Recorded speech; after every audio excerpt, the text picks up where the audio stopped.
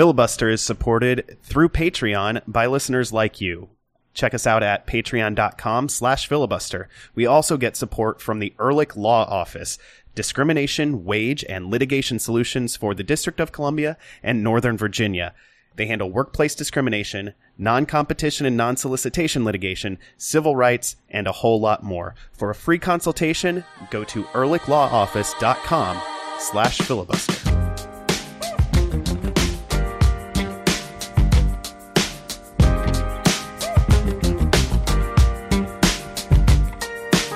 So have you guys been doing anything at work other than work? There's this thing called the World Cup. I don't know if you've heard of it. And there's this thing called Group B that was madness. Yeah, it was straight lit. Let's just call it what it is. Lit. I was at work and I can only half listen, half watch on my phone. And my phone only has one game I can do. So I'm sitting there pretending to do work, but just literally like every 2 seconds sneaking a peek at my phone to see what was going on. And as something would happen, I just kept switching channels. It was probably the most ridiculous thing in a long time. Like, this is why we have the simultaneous games going on, is for that kind of drama. Yeah, and I'm lucky because at work I have 3 screens. That means that one screen can be my dedicated World Cup screen. That's a good setup. That's cool. That's actually a cool setup. I actually am hoping that my project ends so I don't have to go to work. I can just watch from home. Yeah, I've got my I just take my phone and put one and I have that sitting like on, like leaning against my monitor. And so the monitor itself, I had like one tab off to one side showing the game, and then the cell phone underneath it showing the other game, and then work in the far left tab. But yeah, it was something else to see. Everything kept happening at the same time. The VAR against Cristiano Ronaldo came as Morocco was scoring a goal. That was such a red card. And then that probably should have been. It was funny to, like, I feel like that call not going their way, or that call going Portugal's way, ended up being why VAR gave them a penalty, or gave Iran a penalty a little later. Yeah. And so, like, we have VAR, and we have all these new ways to modulate refereeing and make it more straightforward, and yet we're still getting the classic makeup call. It's just being administered in a new way. It was kind of like, for a lot of that game, it was just, especially Iran-Portugal, that game was just very intense for a long time. But then once things started happening in that one, and then Morocco grabbed their goal, it was like, this is a little too much. I mean, Iran came, a foot or so from knocking Portugal out? Yeah. He got hit into the side netting from about 5 feet. Yeah, that would have been the ridiculousness that we want to happen with the Argentina game coming up is what almost happened with this Iran-Portugal game. Like, that would have been a 30 for 30 type of deal. Like, they would have made a documentary about the last 10 minutes of today, like of the games today. Yeah. I'm hoping that if one of these things actually because ultimately, after all that drama, it ended up being exactly what it was chalk expected to happen. But if in one of these groups, if it threatens this much drama and then it actually comes through, I'd love to see someone like splice together the two games so you could actually watch it unfold in real time. I think when Man City won the Premier League with that last second kick, I think there was some YouTube video that it probably got pulled after a while because it was clearly a rights issue since someone just made it on their own. But it was like the real time repeal copyright from both games from Man City and Man United to show how late that goal came and what it did in both places, like how quickly the news spread to the other stadium, things like that. I mean, since the U.S. isn't in it, we have to find our entry points, and I've got to say it is kind of nice to not have the emotional burden of like being wrapped up in someone's results specifically. Oh yeah, we could sort of taking it in. I can totally just watch this as a fan and just have the ease of just letting whatever happens wash over me and not get irrationally upset about any one particular result. And this is why I was team no team from the start. That's why I founded the club Team No Team, because you could watch the day and you didn't have a dog in a fight and you could just watch everything for what it was. Exactly. That was the beauty of this, is that you got to take it in. And here's the thing. Just think if you were a Spain fan or a Portugal fan, like how like bittersweet would this be? You'd probably be like heaving into a bag for the rest of the day because of what happened in the last like 2 minutes of the game. And us, we just think it was great. Yeah. Yeah, we can't wait for tomorrow. Tomorrow's gonna be fun. Yeah. It should be pretty good. But on that note, as you've probably figured out, we have no Adam. So Goat, welcome Goat. This is Filibuster, the Black and Red United podcast. Adam has been sent to Florida to find us a scouting director for the podcast. In the meantime, Donald has replaced Adam, and we're going to try and do a show. We're going to try and talk about this frustrating DC United Open Cup. It's not technically a loss, but it is a loss nonetheless. A knockout. Yes, elimination. We'll get to DC's game on the weekend against the New England Revolution. But before we get into that, Donald, what are you drinking? So tonight, and thank you guys for having me on, I will try my best to replace Adam. I'm not a young DP, so there is a young DP slot available for the podcast. You're a TAM player for this podcast. I am TAM, yeah. I've definitely been bought down with TAM. So tonight I am drinking a Traverse City Whiskey Company, their American Cherry Edition, made with Michigan cherries. This, guys, would be great in an old fashioned. Absolutely terrific in an old fashioned. I am not doing that. I'm drinking it with one ice cube because I got home from softball about an hour after Ben said I asked if I could be on the podcast. So I didn't have time to actually make a drink for you guys. I apologize. That's all right. That's kind of our at least my norm is the like, oh my God, I've got 5 minutes to put together a drink. Right. And then you just sort of throw something into a glass with ice. Ben, what do you got? So I'm still drinking down the beers I got last weekend from my grilling extravaganza. Today I have a Dogfish Head mixed media beer wine combo thing. It's 51% beer, 49% wine-ishness. I don't like it. I don't think it's good. I'm not a fan. Yeah, you're not making it sound good. No. It's 51% fermentable sugars coming from grain and 49% coming from grapes, and it's just not good. It tastes like a wannabe sour, but it's not as good as a real sour. So yeah, don't recommend it. Don't do it. Not as bad as a shandy, but shandy-esque. Well, yeah, our show history with shandies is usually nothing short of a disaster. So that's not great. Nope. If a drink on this show is being compared to a shandy, it's gone pretty terribly. Yep, sure has. I believe, and I don't know if Ben's going to follow through on this, but I know there have been other times we've had people on where they've tried a shandy and they've abandoned it moments after taking their first sip. I mean, I also have a bourbon drink right next to my shandy-esque disaster. Well, what's that? It's just a bourbon and Coke. Okay. So you're double fisting on a Monday. I mean, I'm not double fisting because I'm not going to finish the shandy bullshit. Okay. I'm single fisting. I'm just lying to you about what I initially tried, basically. It's all right, though. It's good to have a backup plan if things go wrong. And apparently this time it really did. It sure did. Sorry, Flying Dog, but... or no, Dogfish Head. Yes, Dogfish Head. Sorry, you made a bad beer. Well, every once in a while it goes wrong. Yeah.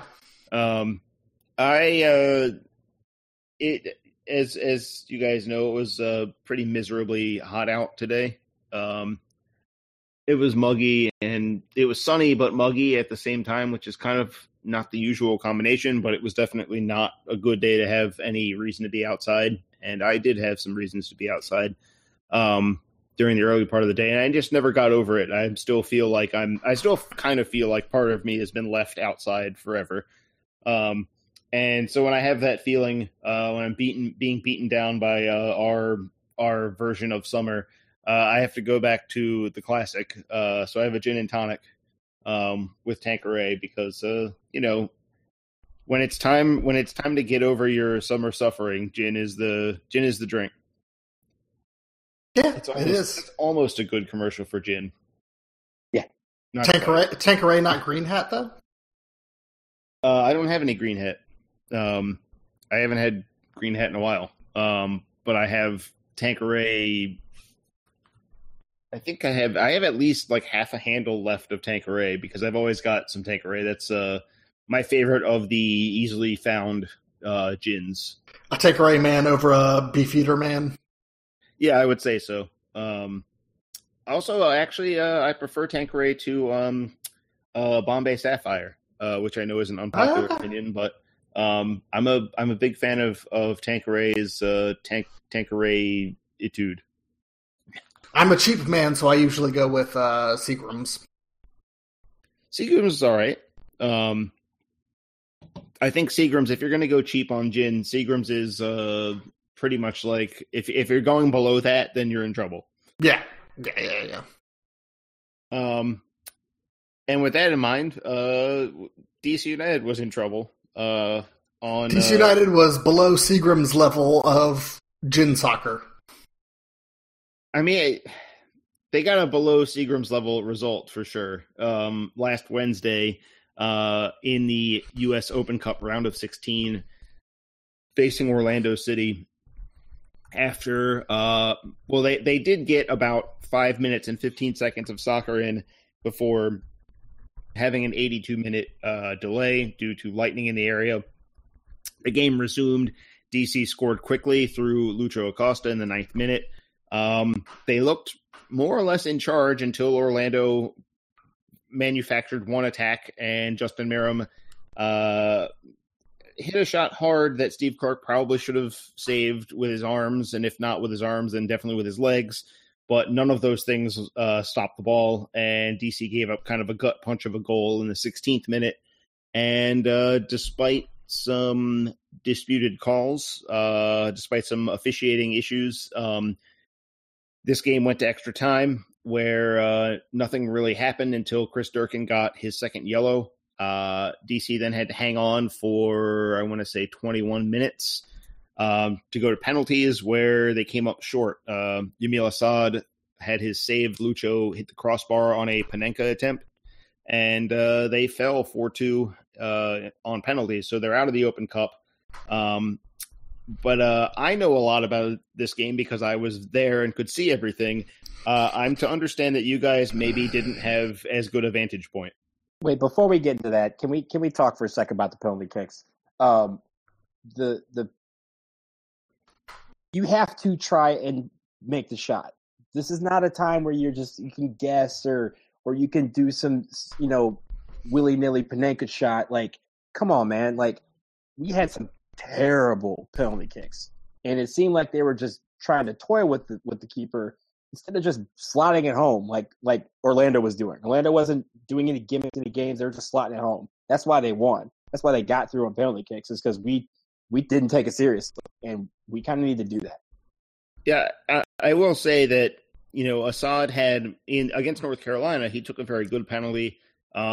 This one, I think his whole idea was to send Edwards the wrong way, and he just didn't. The Acosta penalty, I mean, if it were a good Panenka, it would have worked. He did get Edwards to dive, but I was surprised that he even took one because he was definitely cramping up, definitely playing the last few minutes of the game with a wince on his face. due to just, both teams put a lot into it. So there were a lot of heavy legs on both sides. He looked, granted, Lucho always has the, when he's feeling a little something, he's always visibly irritated by it, but will then go and make a sprint anyway. But yeah, he looked like someone who was banged up a little bit and maybe shouldn't be taking a penalty, but I don't think it was a physical problem that caused him to overhit his penalty. I would have thought it would have been a physical problem if he underhit his penalty, but yeah, I think there is something to be said for the Patrick Mullins method of shooting hard and into the corner. Because generally speaking, if you do that, it doesn't really matter what the goalkeeper does. Right. Unfortunately, we were down one at that point. It wasn't like we were up, 3-1 on penalties, and he's like, okay, here's a good opportunity. We were down one. That means we needed to get this back, and that was the wrong decision. That was very ill-timed. Yeah, it was frustrating. It was frustrating for sure. Even, Steve Clark did produce a PK save to keep. The funny thing was if Harks had missed his on round 3, that would have been it. It would have been over after 3 rounds, the absolute fastest it could have ended. And yet, we got to have a little bit of hope because Harks scored, and then Jose Villarreal had his saved, and then Mullins scored. But Josue Coleman ended up. Also, I want to say Villarreal came in the 121st minute, which means his only job in this game was to take a penalty kick. Yep. And he blew it. Unfortunately, though, it wasn't that mistake wasn't enough. And we've got to deal with going out of a tournament that DC actually went all in on. But I know against a team I hate, hate a lot. And there were 5 Orlando City fans who decided to sit together as a group at this one, which you might have heard. You might have heard their chanting on the penalty kick shootout because they got right behind the goal. But maybe you didn't hear anything on the. I sure didn't, because maybe the stream just didn't work. Yeah. Hey, U.S. Soccer.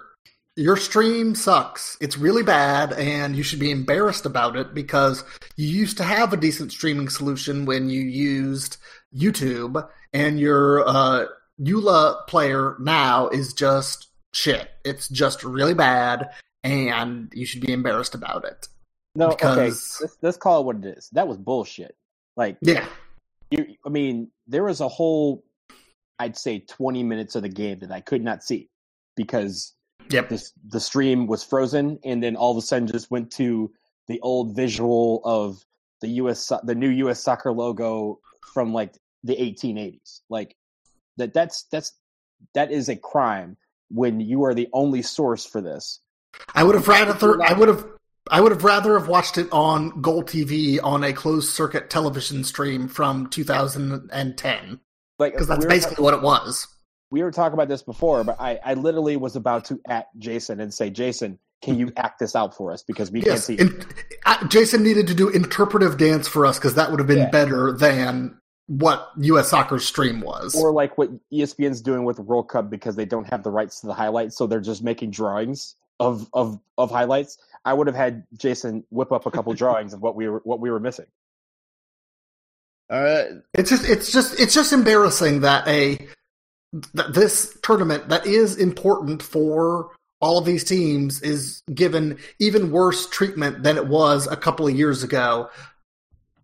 And you can't watch it until the semifinals when it's on a real TV stream.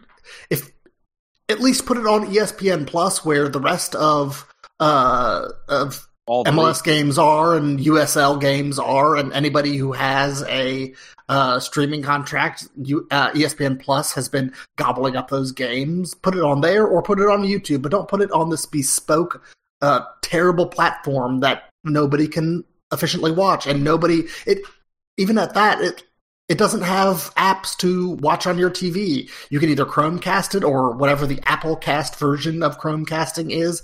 But if you don't have any of those things, you can't watch it on your TV. So you watch a broken stream on your computer, and it's terrible. You know what this signifies to me? you just said it. You talk about how it's important to us, but it's clearly not important to them because it's not important to U.S. soccer. Yeah, if it was important to them, they would have it on ESPN Plus. I mean, ESPN Plus is probably dying to have stuff like this because remember last year they broadcast on TV the semifinals and the finals of the U.S. Open Cup. You think they would at least say, throw that on ESPN Plus with all the other 400 games that we have, and it would be a much better quality. And if they want USL games, of course they would want US Open Cup games, and they could just throw it on their servers that have the bandwidth to stream and to stream such a game, and the bandwidth to put it on people's TVs. Yeah, through their streaming app. Yeah, it really let everybody down. But the thing about it is, we talk about this every single Open Cup game. It was not just our game that was having these issues. It was every single game that I watched. I watched a few games while we had an 82-minute delay, and I probably saw about 8 minutes of action because every time a stream would break, I would just go to the next one, and then it would break, and I'd go to another one and go back to one that was broken before. The streams were down all over the place, and I know they'll probably come back and say, "Oh, well, it was the weather," but it wasn't the weather. It was across the board. So that means it's not the weather; it's you. What's interesting to me is that in recent years they've shown some interest in doing a little more to get every game shown.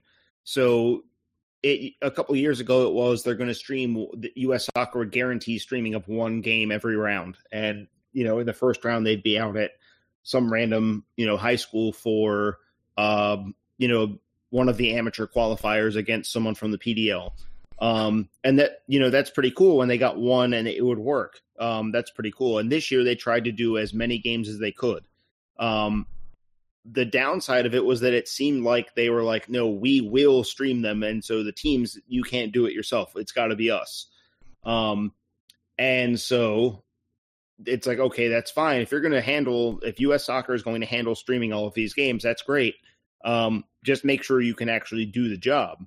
And I think that's where they came up short, is that they intend to stream every game and they've got people in place to do that work, but something in the process, whether it's the technology, whether it's the people they're sending, I don't know what's going on, but obviously it came up short because, like you said, Donald, a lot of those other games where it was the same situation. And the hubris of this is that all of these teams that are USL level or better, they have mandated streaming solutions already in place. So it's just that US Soccer came in and messed it up. They have the ability to do this already. They've been mandated by their leagues to do this already. It's just that US Soccer messed it up. And here's the thing, like teams like Atlanta stream all their games on their website for anybody. And it's a simple fix. Like it seemed like we had all the equipment. I mean, Dave Johnson was on the call solo for this game for everybody. So, and we've seen plenty of Washington Spirit games from the Washington Soccerplex that are fine to watch. Yeah, absolutely. And even on TV, like that sort of bandwidth or that equipment, that those cameras were evident. You can do that at the Soccerplex. Yeah. So it wasn't a matter of facilities. It wasn't a matter of logistics. It was just a matter of their stuff sucks. Yeah. It's bizarre because, I understand the idea that they feel like they have to take the burden of streaming on because there are teams in MLS that have failed to get a stream together for some of these games. Not DC. DC usually, when they're in the Open Cup, they usually find a way to put it out there themselves. And sometimes the results have been hit or miss, but there's a genuine effort to get those streams out. There are teams in the league who have been like, yeah, whatever. We'll stream it if we get to the quarterfinals. And so, on one hand, I'm glad that U.S. Soccer was like, okay, there are enough teams in this country that are just going to shrug and not put a stream together for Open Cup games that we have to take over that job. But I feel like maybe they should have said, like, let's poll every team and see if they're willing to do it on their own. And the teams that aren't willing will just, pick up the slack for them. And instead, it's everybody is subject to this method of streaming. And the outcome is negative for just about everyone. unless you had time to get out to the Soccerplex on a Wednesday night. Or we do it like this: you're already having teams having to bid, right, on applying to host, right? They have to have certain requirements. That should be one of those requirements. Yeah, that makes sense. Yep. But going back to the actual game that took place, we ended up having some issues on the field. Joseph Mora went down injured right before halftime. And if you've been keeping track of DC United, you know that Joseph Mora was half of the available fullbacks on the team. And so him being hurt, it was interesting to watch from the press table because for a moment, Junior Moreno was actually, he had warmed up. When Moreno went down, he and Jalen Robinson began warming up. Moreno actually was the one to take his penny off. He put his jersey on. He was getting instructions. And then almost at the last moment, they changed course and went with Robinson. Now, I'm not sure what they were going to do, bringing Moreno in, who was going to move where. I assume that Durkin would have played as a fullback in that scenario. But instead, Robinson came in. Fisher moved over to left back. And I've got to say Robinson played, I think, better as a right back than I think we've seen when he's had to play that role in a while, because in the past it was like, well, he's not quite big enough to be a center back, but he looks really uncomfortable as a right back, so maybe he's just a center back and that's it. But in this game, he got forward well. He put in a couple good crosses. Orlando didn't really get anything going down his side on a regular basis. He kind of came through. I mean, it might be a case where he's starting. There was no word after the game as to what Mora's injury even was or what his prognosis was. But there's a chance that we're going to be going into this weekend's game with Robinson at right back, Fisher at left back, and even less fullback depth than we had, which I felt like was impossible before, but here we are. Jason, you're the backup fullback after that, right? If I am, then they're going to have a hard time because I don't have any travel arrangements to get up to New England. So I guess I could be subbed in and not be present. And they say, no, he's in the game. He's just not here because I'll be at home. I don't know if that's a great plan, but when you sounds like the best plan they have. I mean, when you get down to playing people out of position at fullback, at least for the time being, I guess there's a chance that Nick DeLeon's knee injury will be he'll be healed up from that and can actually rejoin the team, which would be a welcome addition. Because as much as Robinson did well in this game, it's still, we have a long history of him not being comfortable as a right back. And this is a league match against a presumably a full strength opponent. We're probably going to see Christian Pania lining up against whoever we've got at right back. So it's potentially a big problem for the weekend. And I guess it comes back to the point that this team needs maybe to add a fullback. We've actually lost a fullback since the last time we were on the show. We had Taylor Kemp, I guess on Thursday, I want to say, was added to the season-ending injured reserve. So he's not coming back anytime soon. For either a hip or a shoulder injury, it is unknown based on what DC United stated. Right. But his hip is what had bothered him in the past. So yes. I assume that it's that. But either way, he is not coming back anytime soon. And fullback remains a problem for this team. And, I mean, it remained a problem because of quality issues, but now we've also just got no fullbacks available. So good luck to O'Neal Fisher. I think let's hope that his next few days are straightforward and easy, and there are no knocks being picked up, or else Ben Olsen's going to have to get really, really creative on the weekend. Or Ben Olsen will have to start himself at fullback. Right. Members of the coaching staff might be getting emergency contracts. Or call Devin McTavish down from the broadcasting booth to resume his fullback position.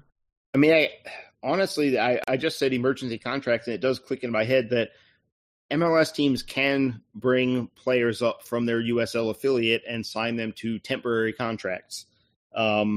The idea is that you sign a player. I think it's a 4-day contract, and if you sign them to a single player can't get more than 3 temporary contracts before you're obliged to give them a full contract.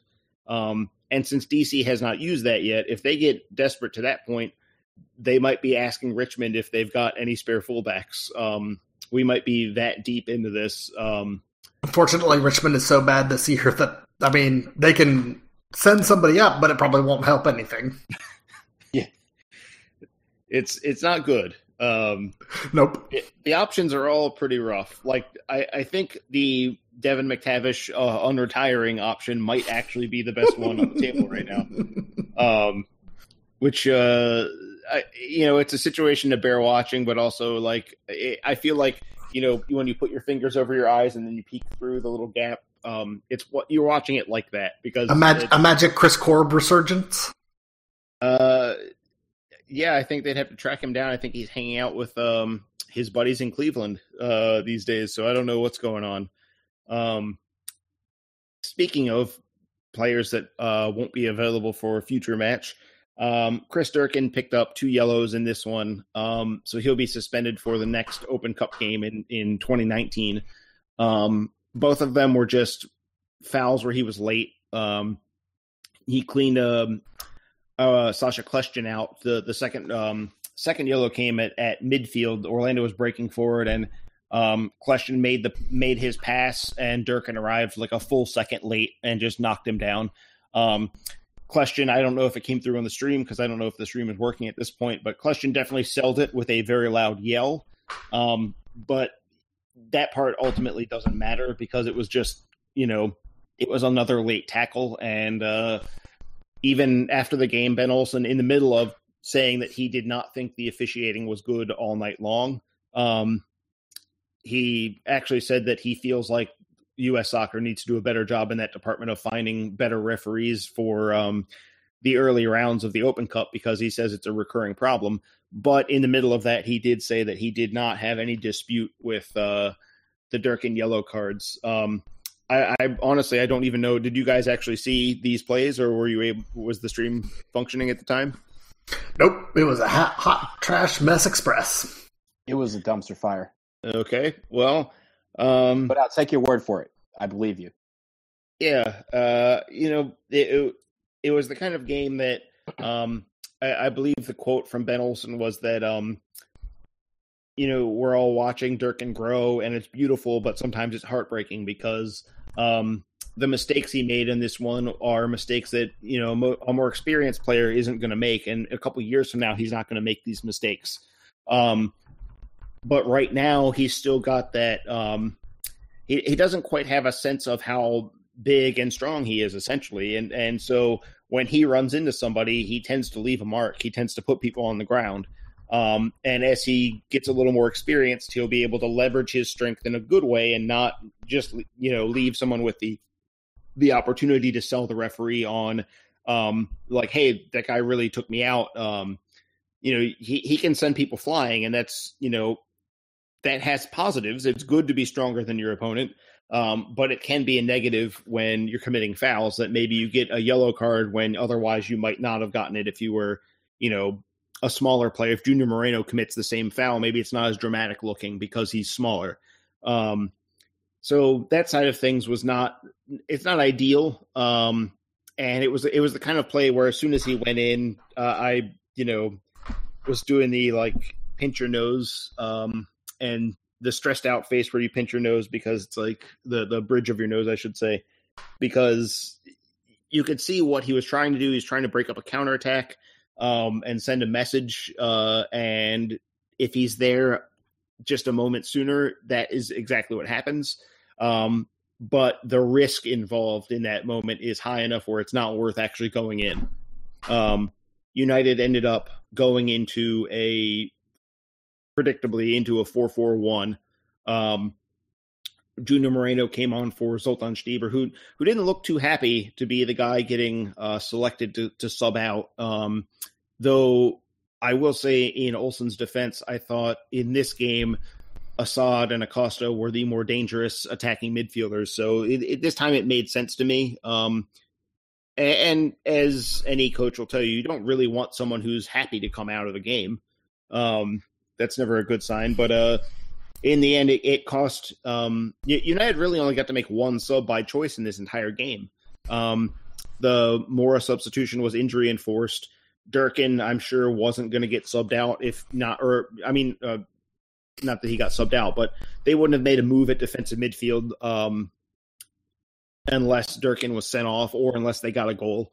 So in the end, they only got to make one move, and it was Mullins for Darren Maddox. And Mullins comes into a game where he's a lone forward on a team with 10 men. There's not really a whole lot he's going to get done.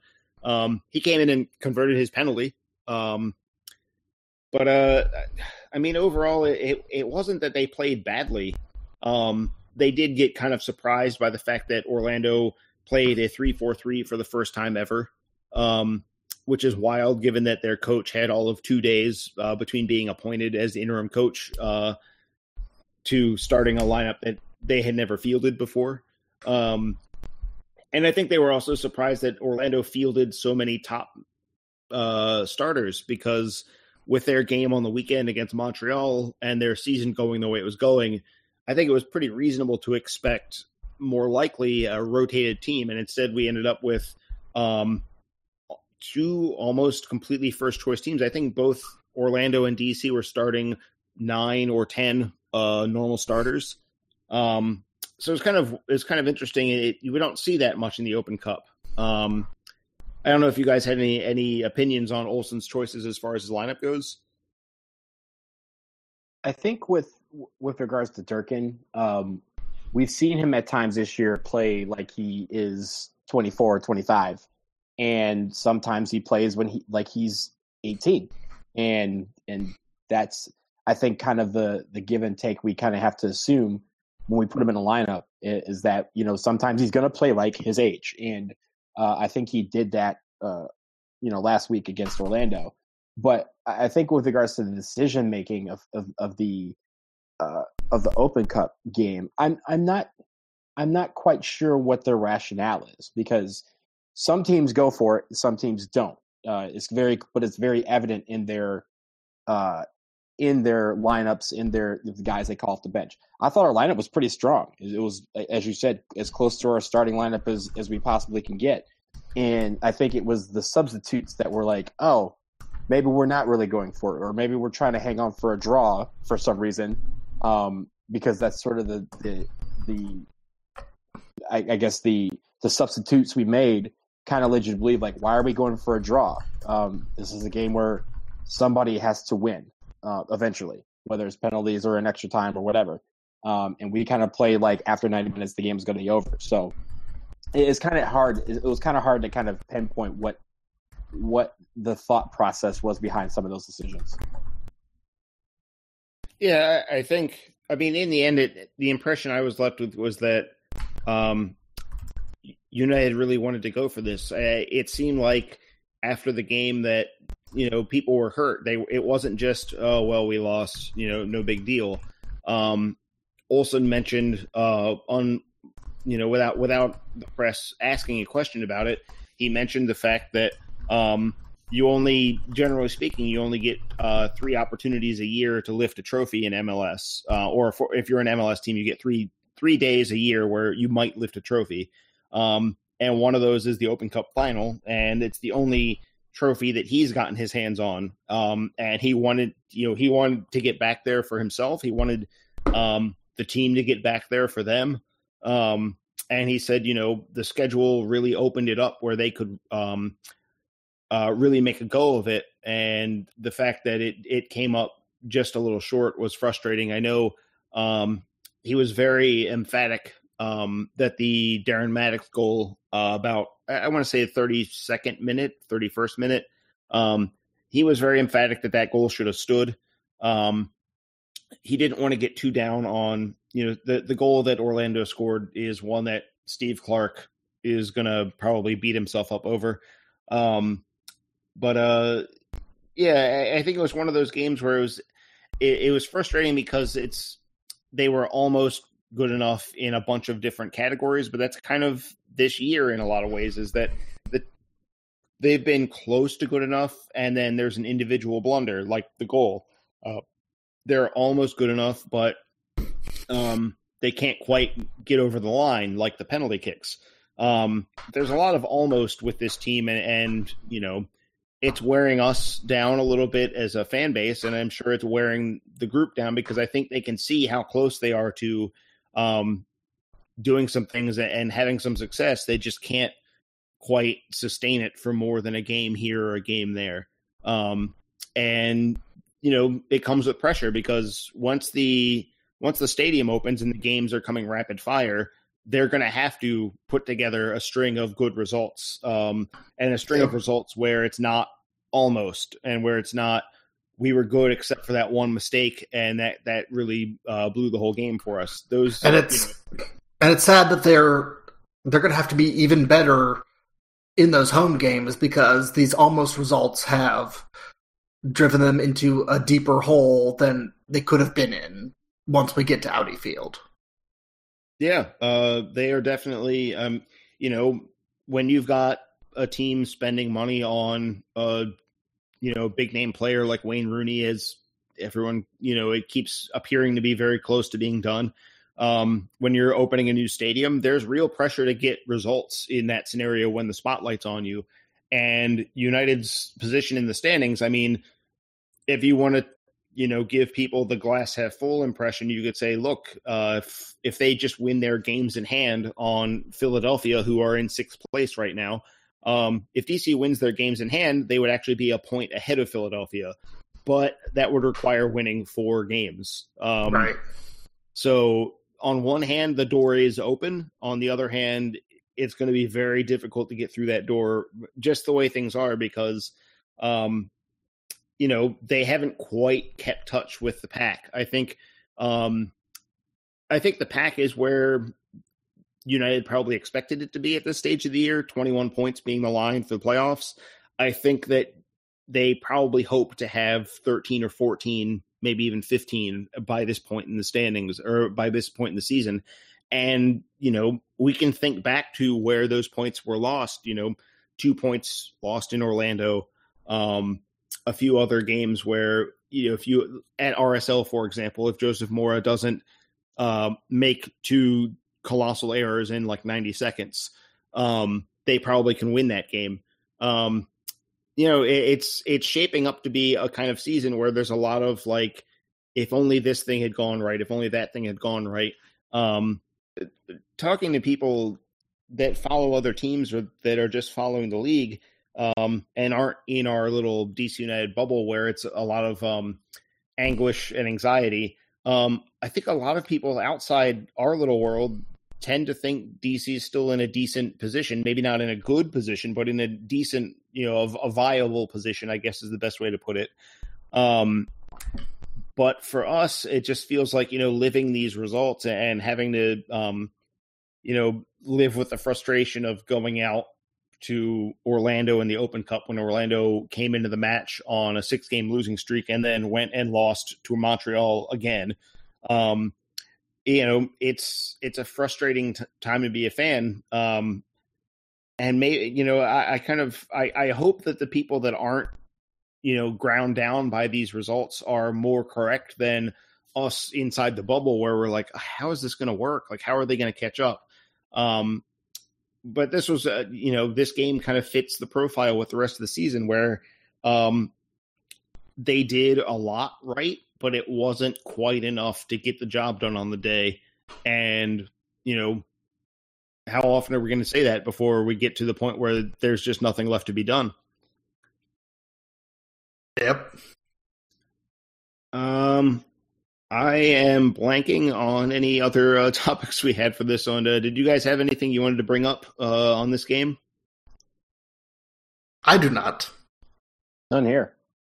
All right. Well, that's we'll put that one to bed then, and I will be privately fairly miserable. I guess I could mention that the Soccerplex and its many delays mercifully finally stopped happening at the Spirit game over the weekend.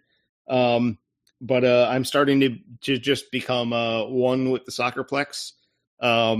This time during the break, there were enough people there where there weren't any free chairs inside the media room, so I just sat on the floor. And it reminded me of being like a little kid, and you just sit on the floor and play with your toys or read a book or whatever. Are you now Boyd McGrath? Maybe. Maybe I am just a dog whose job it is to keep geese and ducks off of the fields. Yeah, I don't know anymore. The fact that the Soccerplex just keeps having these delays. And I was trying to tell people at the press table that hadn't been there for Spirit games. I was like, oh yeah, there's a lightning horn. It'll sound if there's lightning within a 10-mile radius. And they were like, oh, a 10-mile radius, that could be anywhere. I was like, yeah, it's very sensitive. So there's that's a problem. And as soon as it went off, people were like, what was that? And I was like, no, that's the lightning delay horn. So, this is, we're on a delay now. And everyone's like, no, that can't be. It can't be it. There's nothing going on yet. There's no rain. I'm like, it's coming. It's a delay. Let's go inside. The Richmond Kickers games I've been to recently, they do not do a 10-mile radius horn. Their radius is like 2 or 3 miles. Oh, the Soccerplex has apparently a very, very cutting-edge lightning detection system. It's a point of pride for the Soccerplex. Too cutting edge? Yeah, it's a point of inconvenience for everyone else. And so I kind of found myself in position of this is your guide to what happens when there's a delay at the Soccerplex. What doesn't happen with the curfew at the Soccerplex is they don't shut the place down promptly at 11 o'clock. I don't know what experience people have with local ordinances as far as like noise or time constrictions, but yeah, they don't kick the doors in and like roll through there and just start arresting people or turning the lights out and just telling everyone to go home. There's flexibility. It's sort of like if you have a party at your house and there's noise being played, it's not really there is a defined level that theoretically your local police department could come and test the decibel level coming out of your house, but it's much more of an art than a science. They're not going to bring their decibel tester to your house for the noise complaint. They're probably just going to come by and be like, look, can you guys turn down a little bit? And it's like that with the Soccerplex. If they see like, oh, it's only going to be a few more minutes, okay, we're not going to bother with this. Can I've probably told this story before, but can I start the next segment with my story about noise ordinances and the Ying Yang twins? I mean, we can't really stop you since you have control over whether we're recording or not. I mean, I just want to know if you all want to hear this story. If I've told it. I don't think I've heard this. All right, let's go. I'm going to tease it and start the next segment with this story. All right, well, prepare yourself. After the break, we will have more Yin Yang Twins content, as you've come to expect on this podcast. Hey, Ben, you wouldn't say this is a hostile work environment, would you? You can tell me. Depends. I mean, well, I should ask you. I mean, are goats hostile? I think goats are hostile. I think that they are secretly trying to take over the world. But if this were a hostile work environment, or if I were trying to steal your wages or do something else nefarious I'm really not. But in a workplace environment, you know who to call, right? Because you live in the District of Columbia or Northern Virginia. I do.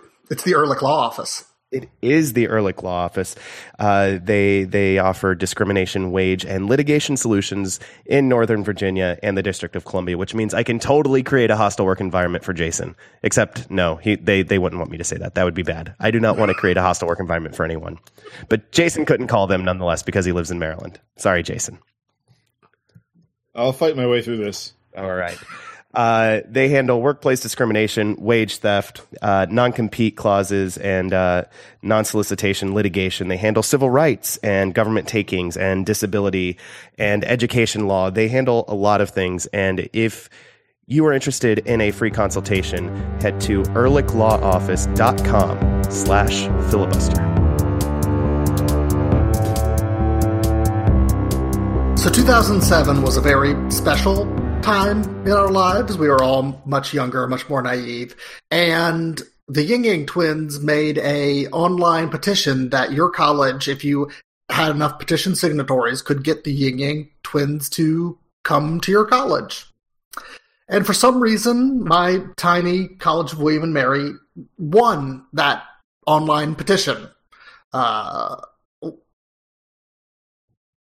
College of William and Mary is very not diverse. They're doing better now, but especially at that time, they were very not diverse. So getting the Ying Yang Twins, even on that level, was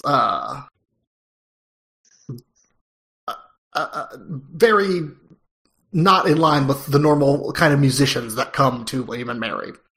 And so they played their concert at an outside amphitheater at William and Mary. Their opening act was a local folk singer, which just gives you even more inclination into the type of event it was. And the entire time they were on the stage, they had to play both the radio edits of their songs because the city of Williamsburg was worried about people across the lake hearing curse words, I guess? Lots of curse words. Yeah. But I mean, and then the city official on the stage the entire time shut them down immediately at 11. There was no like, oh, this concert is about to be over. There was no like, oh, we'll give them 10 or 15 more minutes. 11 p.m. struck. The Williamsburg city official on the stage shut it down. And that was the end of the Ying Yang Twins concert at William and Mary. So Williamsburg doesn't like fun. Got it. Yeah, because it's 40% college students, 60% people over 65. And that's the composition of the city of Williamsburg. Two groups love to hang out. Yep, they love to hang out together. And especially all of them love the Ying Yang Twins. I have a similar experience from a concert at the University of Maryland. George Clinton played, and you tell George Clinton that his show needs to be over by 11 or 12 or whatever, and he doesn't care. He doesn't have any time for your limits. So he played for a while, and then he played well over whatever they told him was the end of the show. And eventually they were like, someone went up on stage, and there was clearly some sort of the song's still going on, but someone's talking to him and is like, you need to stop, like wrap this song up and let it be over. And he's like, no, no, thank you. And so eventually the university, because at this point he had gone on like half an hour past his limit. He was just not going to stop playing music until I guess he felt like he had said what he had to say for the night. And so they eventually shut the power off, and him and his band just continued playing, which when you have like electric guitars and keyboards and you don't have any power, those don't work anymore. So his drummer and like people with maracas and tambourines and stuff, they kept going, and George Clinton just stood at the front of the stage and was just yelling his song lyrics until he finished one more song. And then he was like, all right, fine. This yelling thing I can't really do for like another hour or so, but I would have kept going. And people didn't leave.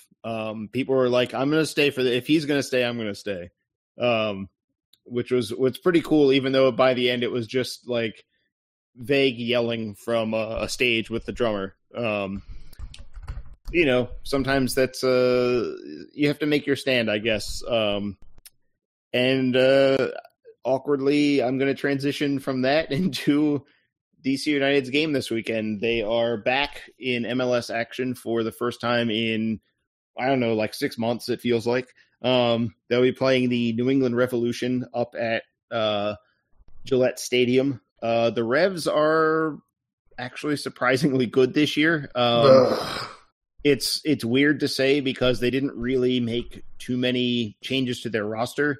They got rid of Lee Wynn, and yet And also they brought in Brad Friedel, who, if you followed his announcing on MLS broadcasts in the past, it was very much a very simple version of the game. His vision seemed to be very much about being a tough guy and trying hard and good old-fashioned 90s English honest effort kind of thought process. But the Revs are sitting in 5th place. They've got 24 points. They've got a positive goal difference. They haven't been good on the road, but this game is at Gillette Stadium. They're 5-2-2 there. I think I can speak for all three of us in saying that a Friedel-led New England Revolution being good or even decent is a pretty major surprise. Yeah, it's insane. I mean, Brad Friedel's a really bad announcer who gives rote, terrible analysis on TV. So it's like Warren Barton being good at coaching soccer in the United States. It's just not something that I thought would ever be possible, and yet here we are, and he's leading a good team, and it's ridiculous. I mean, even like Teal Bunbury is doing well for this team instead of Kellen Rowe. I mean, it's baffling in every way, shape, and form. Yeah, if for our listeners that haven't followed too many Revs games, Teal Bunbury has 9 goals this year in 16 games. He's kept Juan Agudelo on the bench all season long. Kellen Rowe has only started a handful of games. They've mostly used him off the bench. And it's not that they went out and got a ton of talent. We mentioned Christian Pania in the first segment, and he's been really, really good. They brought him in on loan from someone in Liga MX, I can't remember. He's been really good. Down the left wing, he's been a problem for pretty much everyone that they've played against.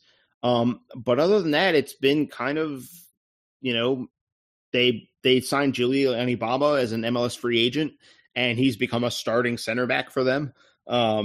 And generally speaking, his level of play in the past has been like decent depth defender. And yet the Revs are getting by with him as a starter. They haven't really, I mean, Matt Turner was their third string goalkeeper. He had played more with Richmond than he had with New England in his time there. And when he started getting starts in the preseason, people were like, well, maybe there's an injury we don't know about. No one believed that Matt Turner was going to be their starter. And yet, for a while there, I mean, he's kind of fallen off a little bit in terms of form, but for a while there, people were talking about him as a potential goalkeeper of the year nominee. So whatever Friedel's doing, I mean, as much as it's surprising when you look at their roster, you look at the lineups they're putting out there and you say, this team is in a playoff spot. It's working. They've changed to more of a high press style. It's very much about being fast, being physical, and just being difficult to play against. And somehow it's worked.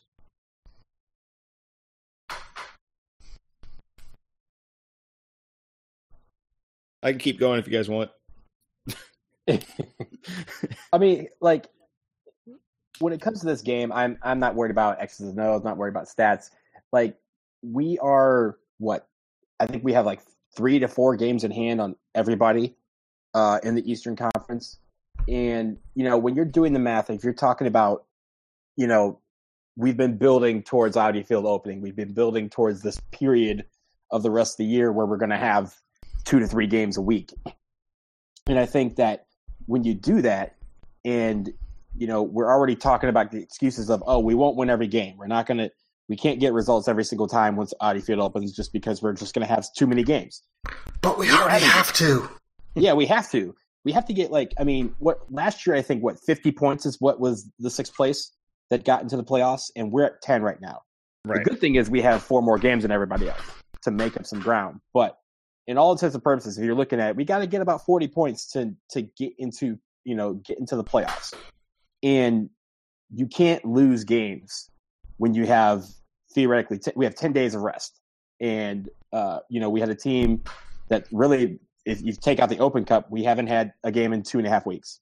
So you got to win this game. You got to get these points. You got to get a result. And also, really, just to get some momentum, because you don't want to be rolling into Audi Field with a loss. You don't want to roll out of the field where people are like, well, this team is just out of it already. You want to give the fans something to have hope over it, something to be like, all right, this is the start of a new beginning. The calendar is going to hit July. We'll go to LA. We'll beat those guys, and then we'll come home and Audi Field opens, and we will finally have a place to call our own, and the momentum will be in our favor. But if you come and play like, this game doesn't count, then the fans are just gonna be like, well, season's over. Like, and we're talking about this in June. We can't have that. It's a weird game actually for both teams timing wise, because DC is coming off of no league matches for a while. Their last league match was June 13th against Toronto, in a game that has scarred my brain, at least in its strangeness. Meanwhile, the Revs are coming in. They haven't played since the same day. It's the same amount of time. They didn't even have an Open Cup game in between now and then because they got knocked out at the first in the fifth round or fourth round by Louisville City. So they've had they're going to have 17 days between games in the end, which is probably way too many days. Like, you lose sharpness over that amount of time.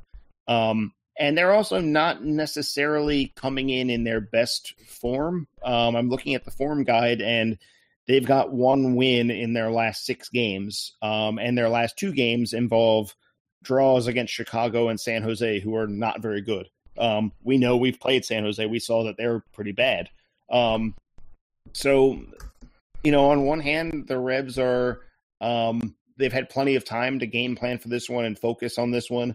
On the other hand, they've probably had too much time to prep for this one. I'm sure that DC is probably not necessarily happy to have 10 days between games. That's usually coaches will complain about more than a week. So I can only imagine how the Revs feel with another week tacked on top of that.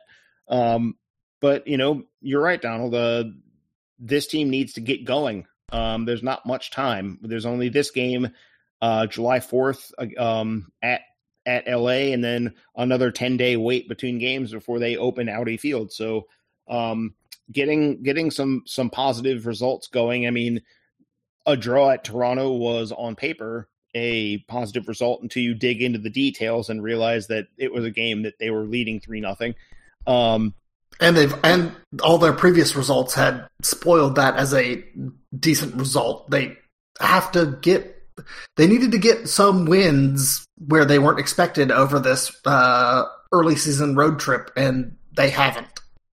Right. We're going to be more important now. Like, we're going to be, when you're playing, how many games are going to have in the second half of the season? 17, 18, or I'm sorry, 20. It's actually 20 because we have 5 road games and 15 home games. Yep. And in that mix are teams that we quote unquote should not beat. And we're going to have to get results against all of them. Not like some of them, not most of them. We have to really, if we're putting ourselves into a hole where to make the playoffs or to even be in contention for the playoffs, we got to win out or get results for the rest of the season. And then even with that, at a certain point, you got to stop thinking about ties. You got to start thinking about 3 points instead of 1. Yeah, it's we're 6 games into the road trip, and DC's got 1 win. It was the win at San Jose. They've got, stepping away and just looking at them as purely as results, a draw at LAFC, a draw at Toronto, those aren't bad outcomes.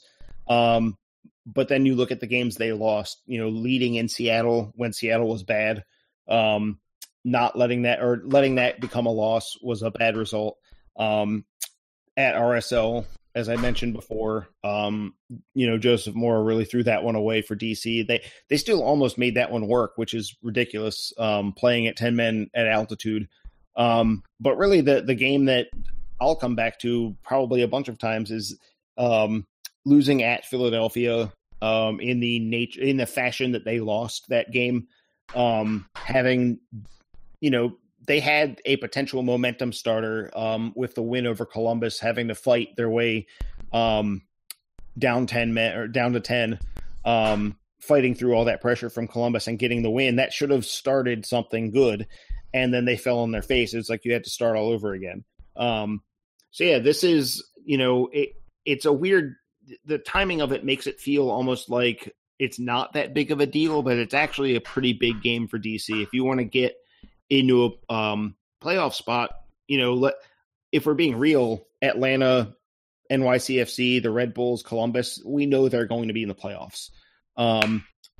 That leaves only 2 spots for everyone else, and New England's sitting in one of those spots right now.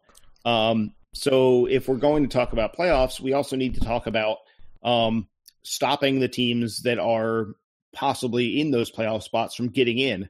And that means taking points off New England's table. And, on one hand, it's a great opportunity to do that because the Revs are, potentially looking at rust being off for so long. But it also means that this is a very high-pressure game for DC, and not as much pressure is on New England. They can afford a loss here or there without necessarily falling apart. DC at this point with, if they lose to New England, they're going to be 17 points behind them, which will mean they're at least 17 points behind 5 teams in the East. I don't necessarily see that as something you can recover from. No. 17 is a lot. That's a lot of points. Yeah. Even if you've got 15 home games to try and catch up, the margins are already very thin, and to drop points in this one would be, it's one thing to get a draw in this one because you're taking 2 points from New England. That's something. But yeah, it's a tough task because the Revs have been good at home. But at the same time, DC's kind of thrown away some of their easy get out of jail free cards, and they've got to find a way to come up with something that we didn't expect. And, if that means grinding it out like that Columbus win, then great, so be it. If that means getting out to a 3-0 lead and then actually making it stand up, which shouldn't be all that difficult, I encourage but it is. I encourage them to get as many 3-0 leads as they can get their hands on.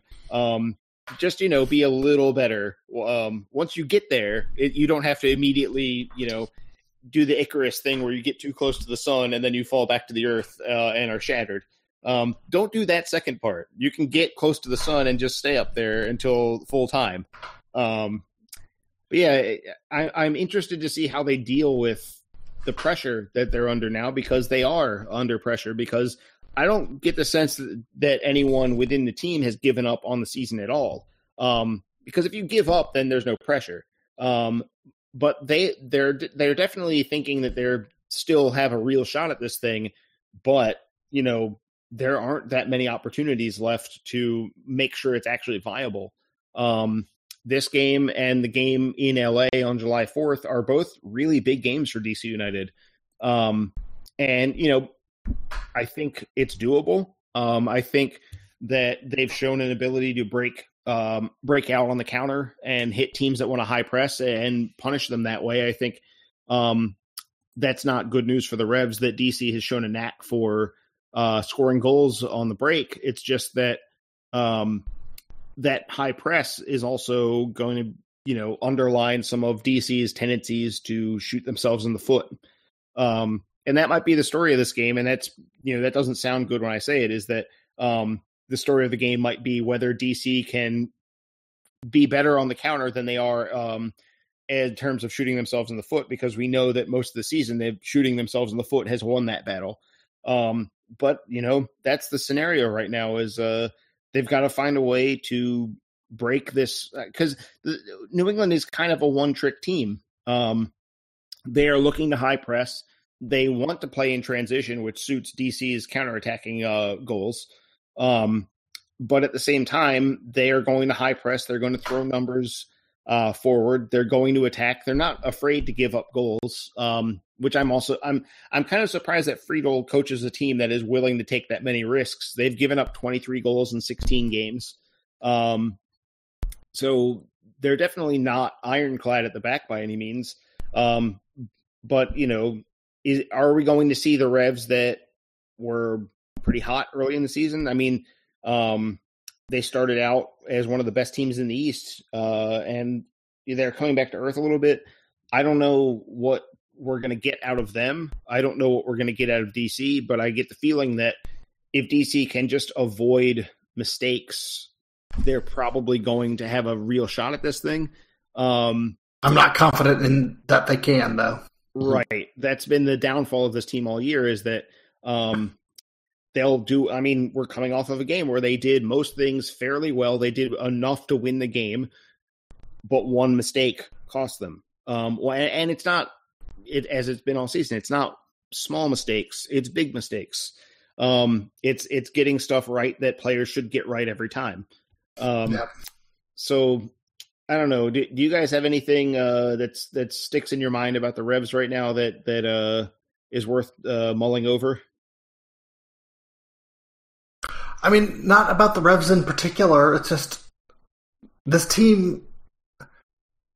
It's a dead horse at this point, but this team has to find its way on defense, and it's not just the back four; it's also the central midfield. And as we've talked about again and again, their attack is okay. It's not terrible. It's not worthy of blowing up, but their central midfield and their defense especially is just not good enough. And until somebody changes drastically or new reinforcements come in, I can't expect anything to be better.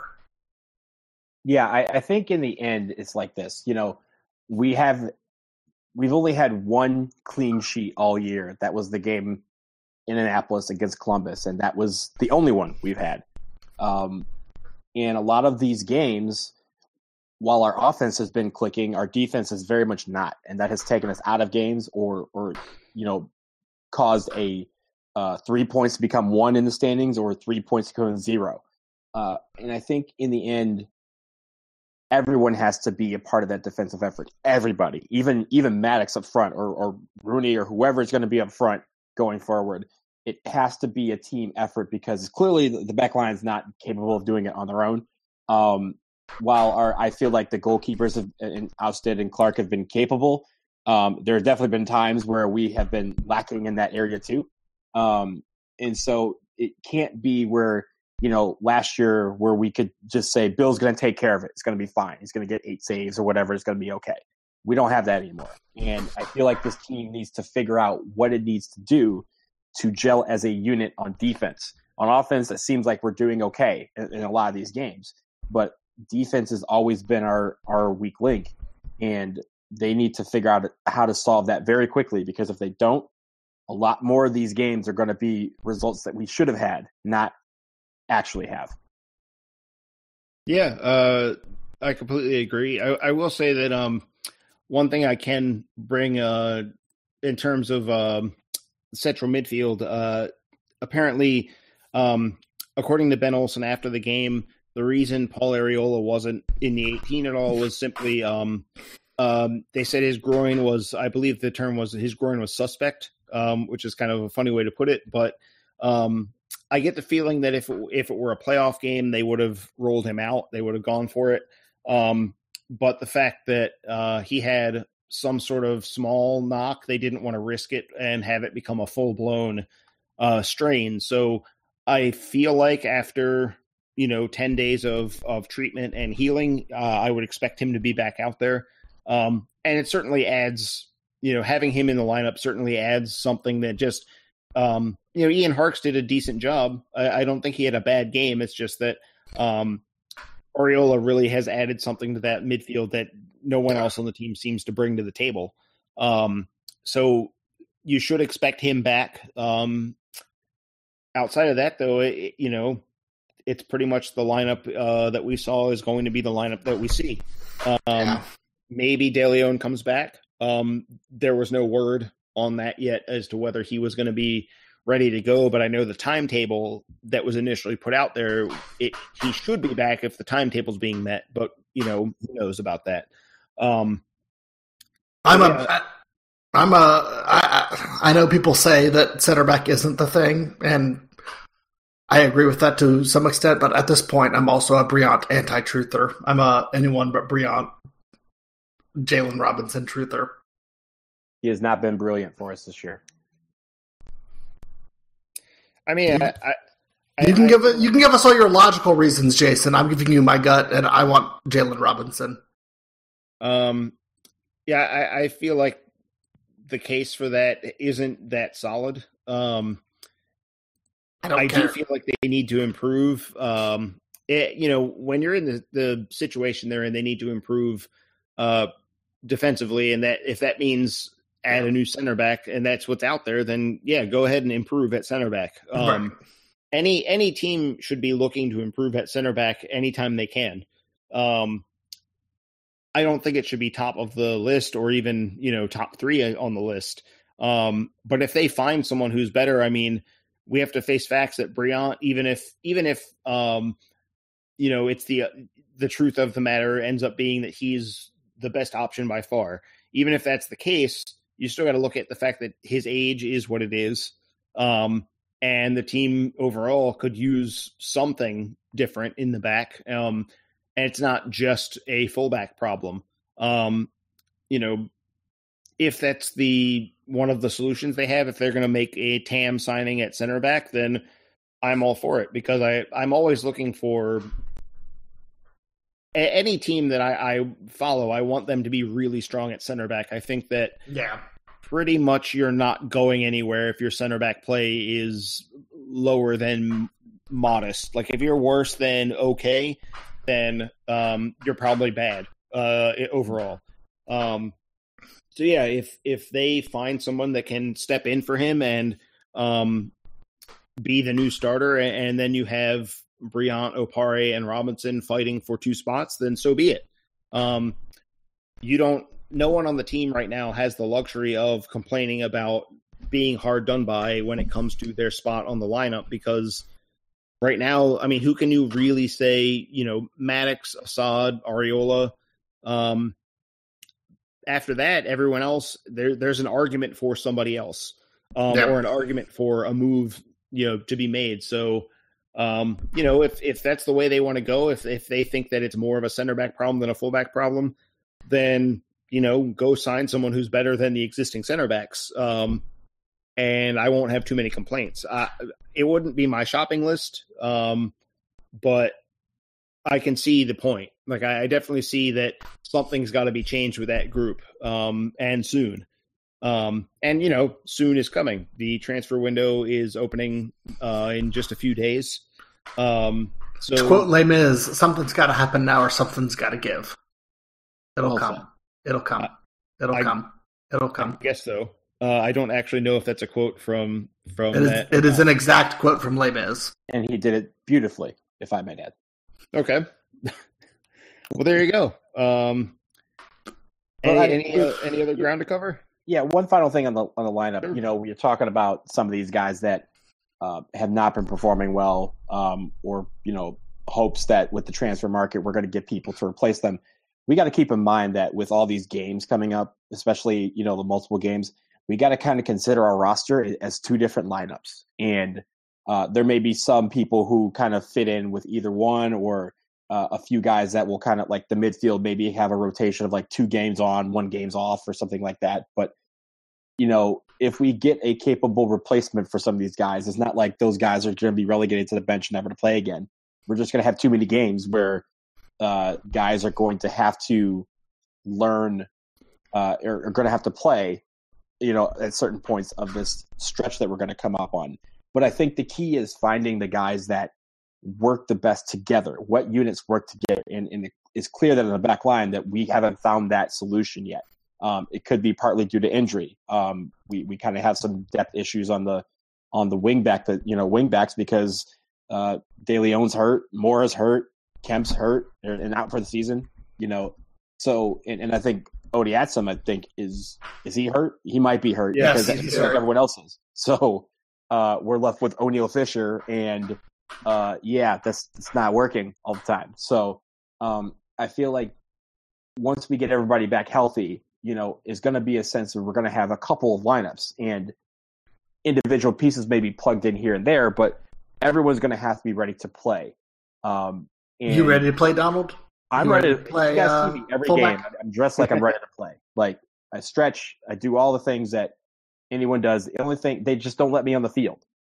If they put me on the team sheet, I would be ready to go. But Cool. I think it's going to have to happen at some point. I can spell Rooney for 10 minutes. Can you spell O'Neal Fisher for 10 minutes, though? Oh, yeah. Anyone can. Like Jurgen said, anybody can play left back, or in this case, right back. Look, I played goalkeeper for the American Outlaws in Ireland and Spain, and I was center back. So if I can do that, I can definitely play left back. That's easy. Yeah, sounds good to me. So it's fine. So we solved the problem. Donald Wine for fullback. We've done it. And I'll sign for, what's the league minimum now? It's like 60 grand. Yeah, Grand? or Yeah, I can do that. I think the rookie minimum is 50 or 54 or something. But yeah, No, I'm not a rookie. I'm a TAM signee. So just pay me down. okay, we can pay you down to 120. Yeah, that's cool. How's that Hey, sound? 120 is perfect. Yeah. And I mean, when you get paid down, you still get that extra money, as far as I understand it. Yeah, you get the extra money. it's You It's still just get what you're it's just an paid accounting down. thing. Yeah, it's just a cap thing. Yeah, it's an accounting thing. So just drop the papers. Okay, we'll pay you like 600,000, and it'll be good. Yeah, and I then can sponsor the Filibuster podcast with my overage. Yeah, sounds great. Bingo bango. Everyone I like wins. the idea of a sponsorship that's just a person. It's not a business. It's just Donald being like, "Hey, I think this is a good podcast." That's it. I would just Donald. record stuff every week, just little nuggets for you. I'm It Donald might be a Wine, and this story. podcast is great. Yeah, it might be a story. It might be like just a hey guys, I know you had a bad week, but keep at it. It might just be me breathing after a workout. You never know. Everyone will have to tune in every single week because they won't know what the ad will be. I we mean, would take it. yeah. If you want to be our sponsor, and you're just a person, you don't have a business to push, we'll put your random whatever it is in the middle of the show. Well, we have some standards. Let's not Not open everybody. it up to that much. I'll send it. You guys can screen it. I'll send you like 50 of them, and you can use like 2. Okay. The other 48 can be deemed not safe for podcast. So there it is. We've solved our own sponsorship needs, and we've solved United's fullback problems on this show. All of them are Donald. Yeah. Why didn't we think of this earlier? I don't know. Because we're bad. I guess so. Yeah. I think we got the right amount of alcohol. That's what it is. Yeah. That's a good point. Maybe that's what's caused the problems with the team is that they just haven't had a few drinks and sorted it out that way. Oh, what if everybody on DC United has a shot of bourbon before they start playing soccer? Or after. Look, solving soccer's problems is something I have solved so many of soccer's problems by just grabbing a bottle and a couple friends and just talking until that bottle's done. Okay. I feel like Ben Olsen would drink some bourbon and try to hash out his problems. I know he'd help. Yeah.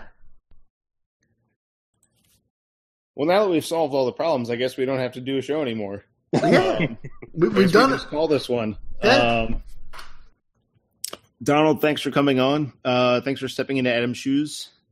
No, not a problem. I hope Adam brings back some sand for you guys from the beach.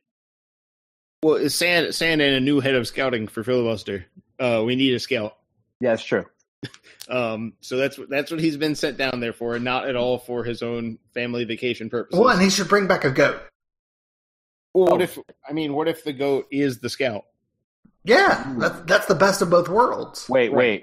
Is a Florida goat? You don't want a Florida goat. You don't want Ooh, no, you're right. You're right.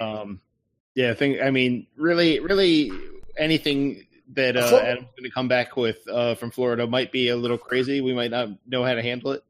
A Florida goat would probably chuck a Molotov cocktail and yell Bortles. So, did he go to Jacksonville? I don't know, but that's Florida. That would be a surprising family vacation getaway spot, in my opinion. I'm not sure Adam would choose Jacksonville of the Florida vacation spots. But I don't know. I'm not going to tell him what to do. If the good place has taught me anything, just that's all of Florida. I don't know if Jacksonville represents the entire state of Florida. I feel like that might not be true. Okay. Jacksonville represents enough of Florida. You live your truth, I'll live mine. All right. Well, in that case, we'll wrap this one up. I guess thanks for listening. You can find us on Twitter at filibuster. What is our I don't even remember it now. Yeah, at filibuster DCU. I should know this by now. If you're listening to us, please give us a rating. If the podcasting service that brings it to your ears allows you to rate us, then please give us a rating or a review or whatever it is that they let you do. Or just like 20 goat emojis. Yeah, that's fine. Like that counts. And pretty much anything you type in that space is fine. Maybe save your anti-goat opinions if you have them. We're not interested. Tweet those at _AMT on Twitter. Yeah, make sure any goat opinions you do have, you've sent to Adam and only Adam, and send them at length. Don't give him the summary. Give him the full. Use the full 270 characters over multiple tweets. Yeah, send him a tweet thread. Maybe a 15-point tweet thread that you should have just turned into an article. Instead, send it to Adam as tweets. He'll definitely love it, and we'll definitely be happy that you did. And one of those two statements is true. Yep. Until you've inundated Adam with goat tweets, thanks for listening, and I guess I've got nothing else to say. Ben, finish the show. Go bye, Adam.